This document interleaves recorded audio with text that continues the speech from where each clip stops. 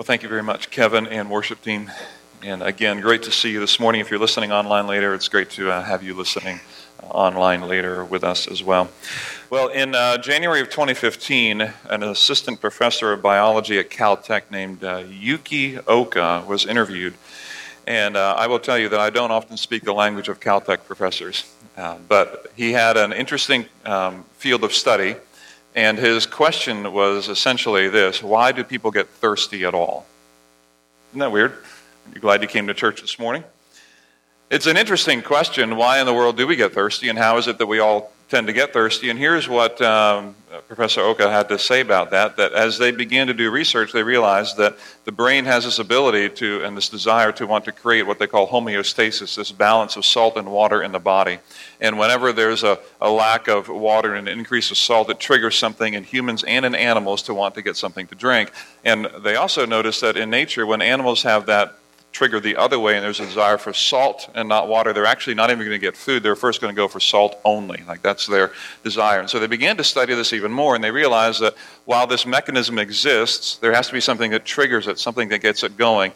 And researchers realized that there's a part of the brain called the hypothalamus, in which if you could stimulate the neurons in the hypothalamus. Okay, trust me, bio is almost over, chemistry, whatever field of science this is, stay with me for a minute.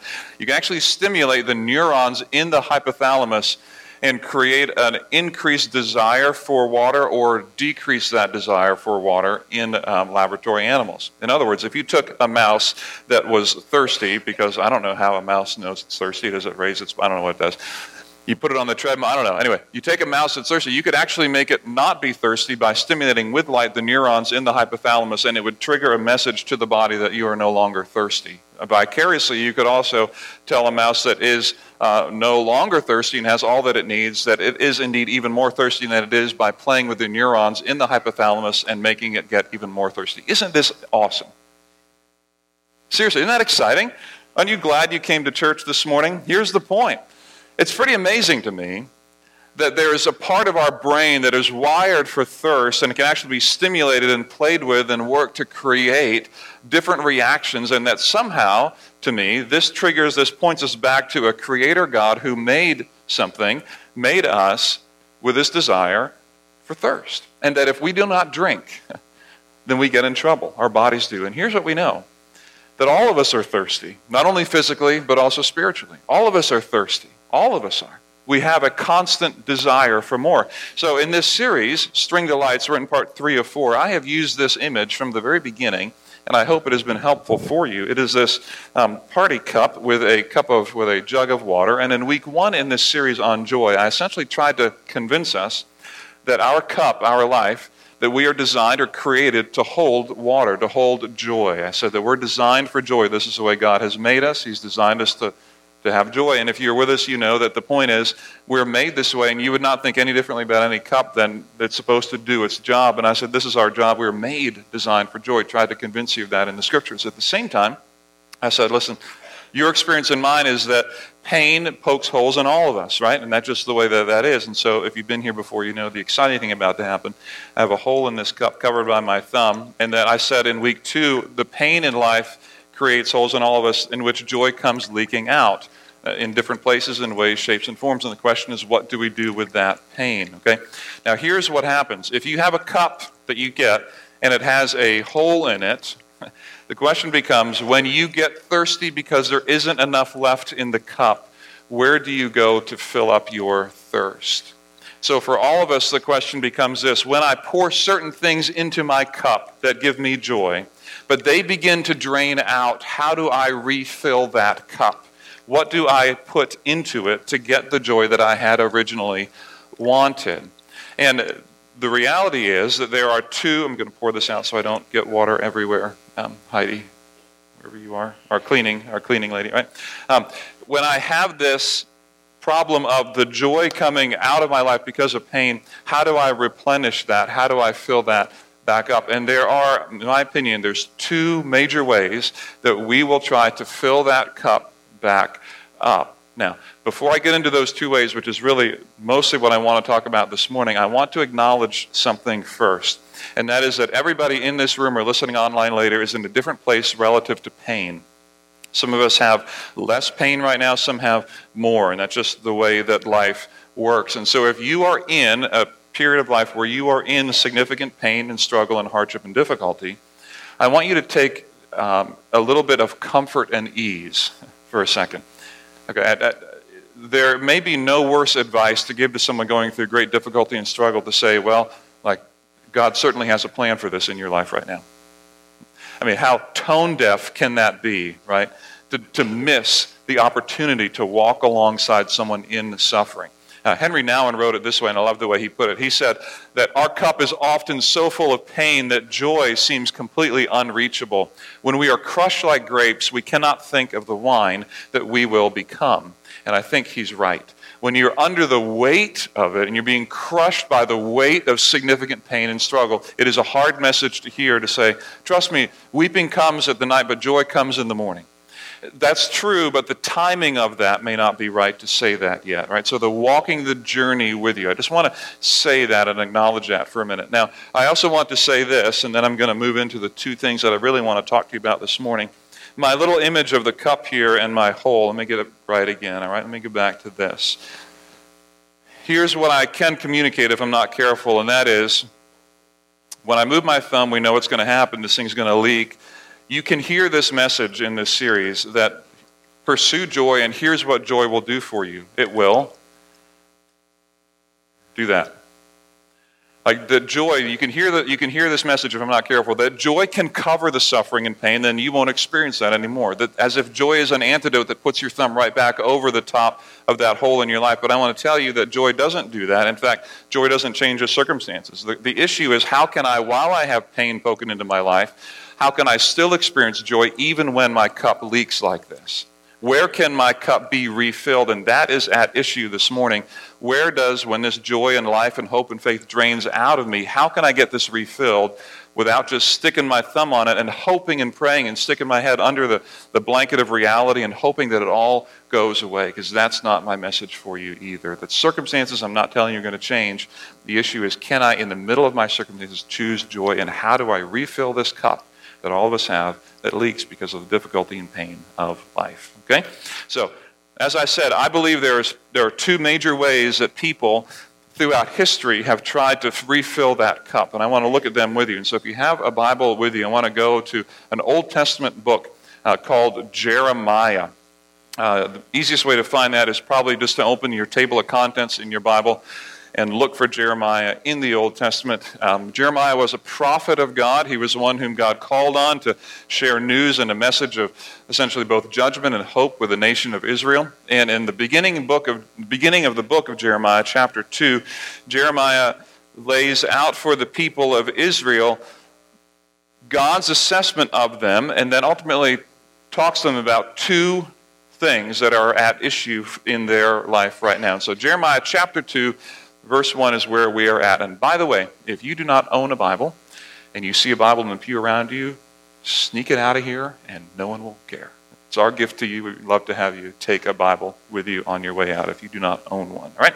I'm reading from the New International Version, Jeremiah chapter 2, beginning at verse 1. The word of the Lord came to me, go and proclaim in the hearing of Jerusalem. And this is what he's supposed to go tell them. I remember the devotion of your youth, how as a bride you loved me and followed me through the desert, through a land not sown. Israel was holy to the Lord, the firstfruits of the harvest. All who devoured her were held guilty, and disaster overtook them, declares the Lord. All right, now pause it there for a second. This is an incredible opening picture. If any of you have ever been married, remember the honeymoon stage of being married. Or if any of you have been in a dating relationship, you remember that honeymoon stage of dating. If you start a job, there's a honeymoon stage there as well. But I remember our honeymoon stage, and it was kind of like this, the way that Jeremiah describes it. Look the way he describes it in verse 2. He says, I remember the devotion of your youth, how as a bride you loved me, and you followed me through the desert. Like I would walk through the desert, and you would follow me to a land not sown. Like there wasn't even hope of a future, but you would follow me. Like you were just all in, didn't matter what. I mean, I just said jump, you said how high. Like I'd follow you wherever. And I remember when Jen and I got married, I think I can tell the story. Well, I'm into it now. I guess I'm going to tell the story. But we first got married. Our first year, we lived in a small apartment in Gap, I think, Gap. And we had a small apartment-size oven. Some of you I told this story to. Kind of neat. I'm in it. All right. And so Jen, first couple of months getting married, and you want everything to be awesome, right? In the first couple of months. So Jen made a pan of brownies. You ever cook on an apartment-sized oven, like a small thing? Just don't follow the directions that it says on the box for a standard size oven, because here's what happened. We, meaning Jen, realized you have to turn the oven on, bake for a little while. If you're doing brownies, turn it on, bake, but then it gets too hot too quickly, and so you either have to drop, just guess, instead of 350 or 450, 425, you got to just drop it down to, 250, 185, I don't know what you drop down to. So we ended up, Jen, I didn't use the oven a whole lot. All right, we ended up putting things in and then putting them on bake and then flipping them to broil to try to get the top done, because it would kill the bottom and then the top is still not done, just the way that thing worked. So put the pan of brownies in, there's the brownies, flip it to broil after a little while, and you forget about them. Yeah. You ever see blue flames on top of brownies before? Because that's what happened to these guys. They actually literally were on fire in the oven, which was kind of interesting. I still remember the image was kind of neat. And so what do I do as a husband? I'm like, that's okay, honey. I'll eat them. no problem. And I told her, and I seriously meant it, we'll just scrape the top off. It'll be totally fine. And she's like, no, it's terrible. That's terrible. I'm never going to be able to cook. And I'm like, no, you're fine. Isn't that what we do, though, at young marrieds? And I would still do that now, honestly, because I still would probably eat the brownies anyway. But isn't that the spirit of the young married, right? It doesn't matter. You burn the snot out of the brownies, no problemo. I'll eat them anyway. I don't care because I love you, right? And, weeks later, months later, remember we went up to my family in Connecticut, and, we were hanging out. We apparently were staying overnight in my aunt's house. And so we had a room to stay in with just a single bed. You ever tried to put a newly married couple in a room with a single bed before? I'm just saying, we didn't want, we enjoyed sleeping together. I'm like, I don't think that's going to work. You're up there and I'm on the floor. I don't think so. We jammed in the single bed together, right? That's just the spirit of the young married couple. I will follow you through the desert no matter what, even to a land in which there is no opportunity for anything. And this is the way God describes the heart and the passion, the desire of the nation of Israel. And this is us, by the way, at our best, isn't it? This is us at our best, albeit perhaps naive, but is this not us in humanity at our best, when our passions are stirred, when we care again? Isn't this us at our best? And this is how God describes the nation of Israel. This is you at your best. You were willing to follow me. Remember that? You were willing to follow me wherever I needed you to go. And then, have you ever had a relationship where he said or she said, when you get home, we need to talk? Because that's what God says next. That's what verse 4 says. Verse 4. Hear the word of the Lord, O house of Jacob, all you clans of the house of Israel. We need to talk. Verse 5. This is what the Lord says. What fault did your fathers find in me that they strayed so far from me? They followed worthless idols and became worthless themselves. That is a powerful statement, because we become what we pursue, don't we? They followed worthless idols and became worthless themselves. Verse 6. They did not ask, where is the Lord who brought us up out of Egypt and led us through the barren wilderness, through a land of deserts and rifts, a land of drought and darkness, a land where no one travels and no one lives. I brought you into a fertile land to eat its fruit and rich produce, but you came and defiled my land and made my inheritance detestable. The priests did not ask, where is the Lord? Those who deal with the law did not know me. The leaders rebelled against me. The prophets prophesied by Baal, following worthless idols. Therefore, I bring charges against you again, declares the Lord, and I will bring charges against your children's children. Cross over the road, cross over to the coast of Kittim and look, send to Kedar and observe closely. Those two cities, by the way, would be akin to us saying, Go look in New York and look in LA. In other words, from east to west, from coast to coast. That's these two cities on either side. So in other words, what God is saying here is the entire land is like this. From New York to LA, this is what's happening in the entire place. From Kiddim to Kedar. And observe closely. See if there has ever been anything like this. Has a nation ever changed its gods? Yet they are not gods at all. But my people have exchanged their glory for worthless idols. Be appalled at this, O heavens, and shudder with great horror, declares the Lord. We have to talk, God says. Here's what's happening. You've exchanged your passion for me for these worthless idols, and you're becoming what you're pursuing. And even the people who are most spiritual among you, the priests, do not care anymore. Look coast to coast, and you will see this is a cancer in the land, and this is a problem for you. It describes a terrible situation. What it doesn't do is answer the question of how did we get here? Why is this happening to the nation of Israel? What is going on that is making this become the problem that it is? If you were to solve the problem, you have to identify it first. If we're going to create a solution, what is it that has put them in this situation? How did they get here? And until we identify that from here. And so what is it that put them here? And verse 13 gives us two answers. And verse 13 gives us the two things, by the way, that we will try to fill our cups with when our cups run empty, when they get holes in the side and the joy and the life and the faith runs out. We have two options, and they are laid out in verse 13. My people have committed two sins. They have forsaken me, the spring of living water, and have dug their own cisterns, broken cisterns that cannot hold water. What's he saying? In the land of Israel, in the nation of Israel, when you're looking for water, there are two water supplies. One is a spring that was a constant, reliable, cool, pretty clean source of water. And if you saw your neighbor have a land that it was spring-fed, they would grow great crops and things would ultimately go well for them because of their spring-fed land. If you do not have a spring on your land, you will do your best, and you will do your best because you want to work hard to create success for your future and for your children, your children's children. But you are going to have to dig a cistern. You're going to have to carve a pit out of the limestone that will likely be in the ground where you are. And you're going to have to plaster that limestone so that the water does not seep through. And if you know anything about plaster and limestone, of which I know almost nothing, the one thing I do know and that you can observe and you can even figure out too is, listen, this stuff wears out over time, just like any other material that we have. Limestone is especially soft, but plaster on limestone is not an awesome combination. And so when plaster cracks, all you need, and you know it, you have 2,000, 5,000, 10,000 gallon cistern, whatever it might be, one little crack in it, and you know it's game over, and the water will go out of that cistern. And this is what God is saying to the people. I am the spring of living water, and I will feed you for generation upon generation upon generation. Consistent, cool, refreshing source of life.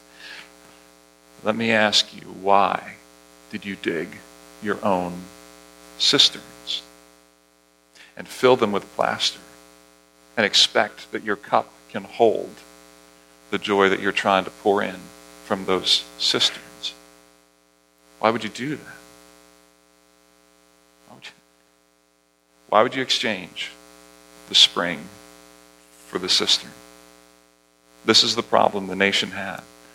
They followed worthless idols. They pursued their own interests. They dug their own wells for sources of joy and life and hope, and they rejected the spring of living water the God of the universe had to offer. And unsurprisingly, the joy has leaked out. Unsurprisingly, the hope has leaked out, and unsurprisingly, they find themselves in trouble. I love the way C.S. Lewis put it. He said it this way: what does not satisfy when we find it was not the thing that we were desiring. What does not satisfy when we find it was not the thing that we were desiring. I know through my history, and maybe through yours if you're honest, I will say I have a history littered with cisterns that I have dug, with places that I've gone separate from finding joy and strength and hope in my God, leaning into my strength, leaning into my desires, leaning into my interests. Regrets tell that story, by the way. Have you ever had to have something? Have you ever had to buy it? Have you ever had to finance it? Only a year later or 6 months later to regret that you have what you knew you had to have just a little bit ago. Have you ever done that? Have you ever been in a relationship where all of a sudden you're regretting you're in the relationship that you absolutely knew you had to be in because they were certainly going to be the one to fill you and complete you? Only a few months, weeks, years later to realize, I don't even really want to be with you anymore. But you had to have it. I had to have it. The story of regret in our own life tells us in those moments we have indeed dug these cisterns in which we try to fill our leaking cups with joy of new things, new people, new possessions, new whatever. I ask the question, what are our cisterns? What are the things that we dig for to try to find joy and replace the joy that comes leaking out the side of our lives and out of our cup? There's all kinds of things, but in summary, I'll say this, a few things. Number one is relationships. I'm not against relationships, my goodness. Not against them at all, but here's what I mean by that. If you ever dated someone, married someone, or got in a relationship with someone because they are going to be the people. They're going to be the ones to fill you out. They're going to be the ones who are going to complete you. They're the ones who will finally make you feel like you are loved and you belong.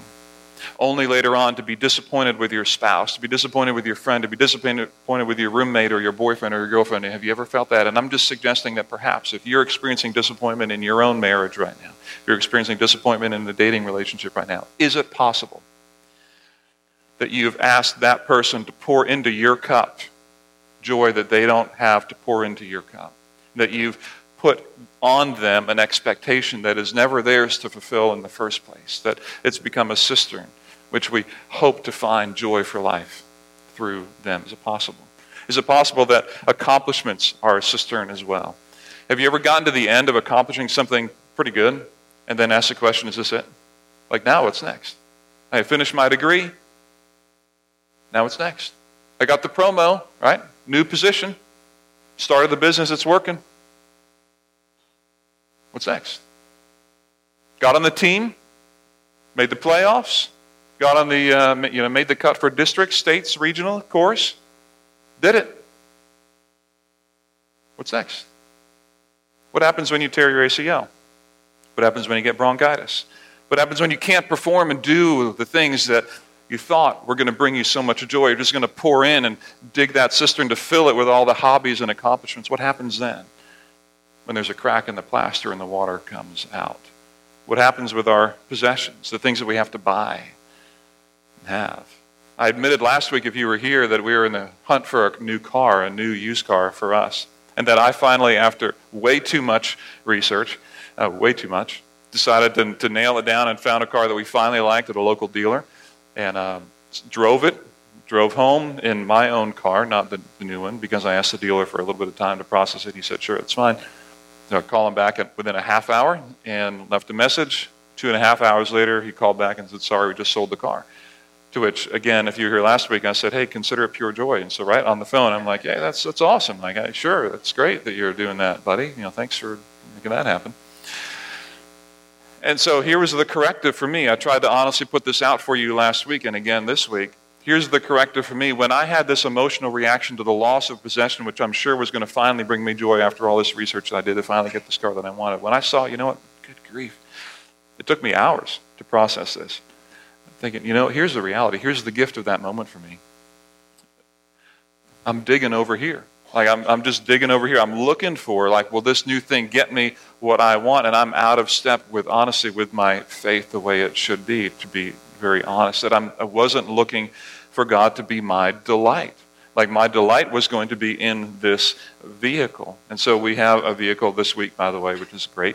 But the vehicle is in context of my faith with my God, saying, this is secondary now. And I think last week it would have been like, this is awesome it would have been misplaced for me.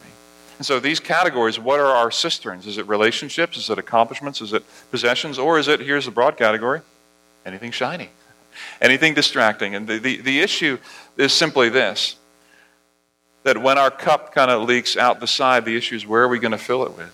And all of us would say when we want to fill it with the spring of living water, who wants to dig your own cistern? But left to ourselves, it is not difficult to begin putting more expectation on the people around us, or the jobs that we have, the things that we do, the family that we're a part of, our hopes and dreams for the future. And they're not meant to fill the cup. They never can. They weren't designed for it. Plaster will always crack, and cisterns will ultimately always leak. But springs of living water are very, very different.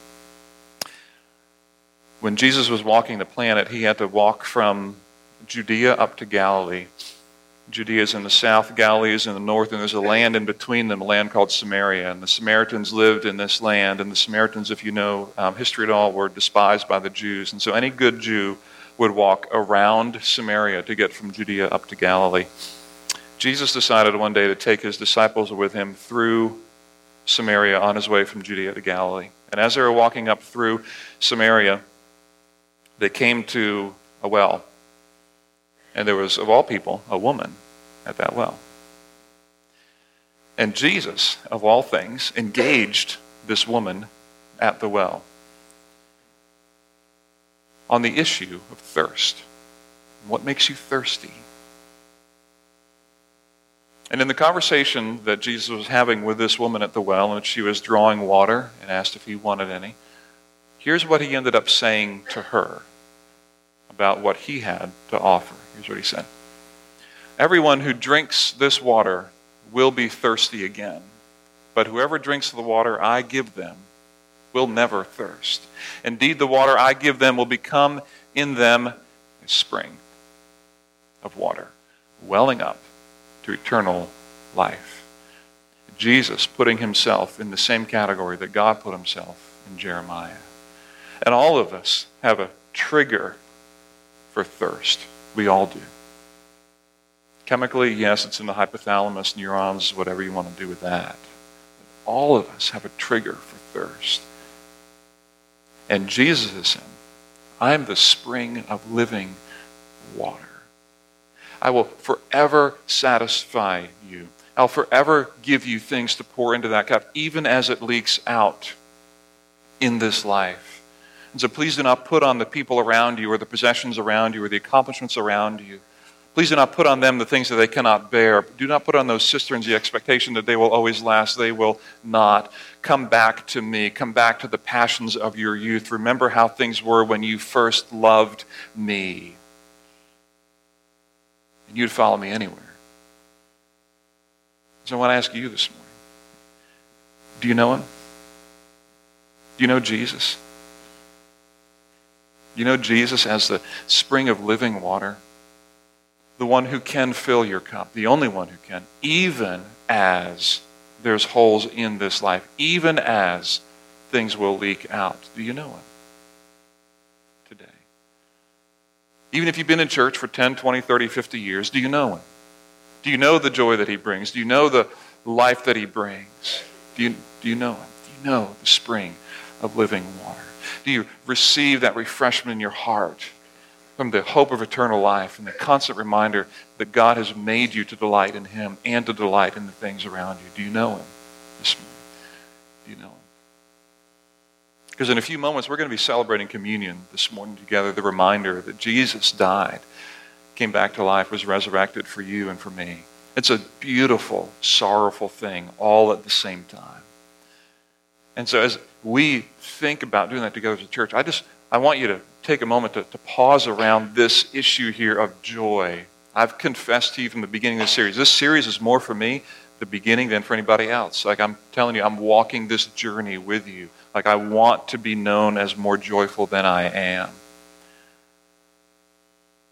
I'm thirsty for that. And I want you to be too. The Holy Spirit can work on all of us with that, but I want that for us. We believe here at GPC that Jesus Christ came to die for us. It's very simple and yet profound. That is by grace through faith in Jesus that we are saved and have eternal life. And so if you've been sitting in church for a while and you've heard that before, but you do not feel, you don't experience, you're not into, somewhere along the line you've walked from that first passion. You become dispassionate. You become a little less caring. You've moved from that. I just want to tell you, Jeremiah 2, 1, 2, 3. Read it again. See it again and ask, am I there? Or have I done what the nation of Israel has done and created worthless idols that I'm becoming like the worthless idols that I have made? And this is the hope of the gospel, that no matter where we are, we can come back to the spring of living water. I just want to encourage you with that. Don't walk from this moment without asking again, am I drinking from the spring of living water? And I would love to talk with you about that, because that is what we are here for at GPC. Marty, who was up here earlier, would be happy to talk with you about that. Kevin, who prayed for us, would be happy to talk with you. We want to encourage that next step for you as you continue in your faith journey. But please, do not try to build and dig your own cisterns and then wonder why they leak over time. Jesus came that we may have life and have it abundantly, and bring us the spring of living water. Do you know him? Will you pray with me here this morning? Father, I want to take this moment that we have, this opportunity to stop and be here and present in this moment. I pray for us as a people right now that those of us who need to stop and look at this issue honestly of our relationship with you and whether we even have one, or if we have one and have become dispassionate and uncaring and have lost interest in you over time. I pray that you would give us great grace to be honest about that ourselves, and the opportunity to see you with your great love and mercy draw us toward repentance. We know, and the New Testament tells us, that it is your kindness that leads us to repentance, not your judgment, not your anger, but it is the mercy and kindness of God that draws us into repentance. And so I pray for us this morning, if we're in a position where we need to repent, where we just need to say, yeah, I'm following an idol, like I'm digging a cistern in my relationship with my wife or husband. I want them to do more than they were made to do.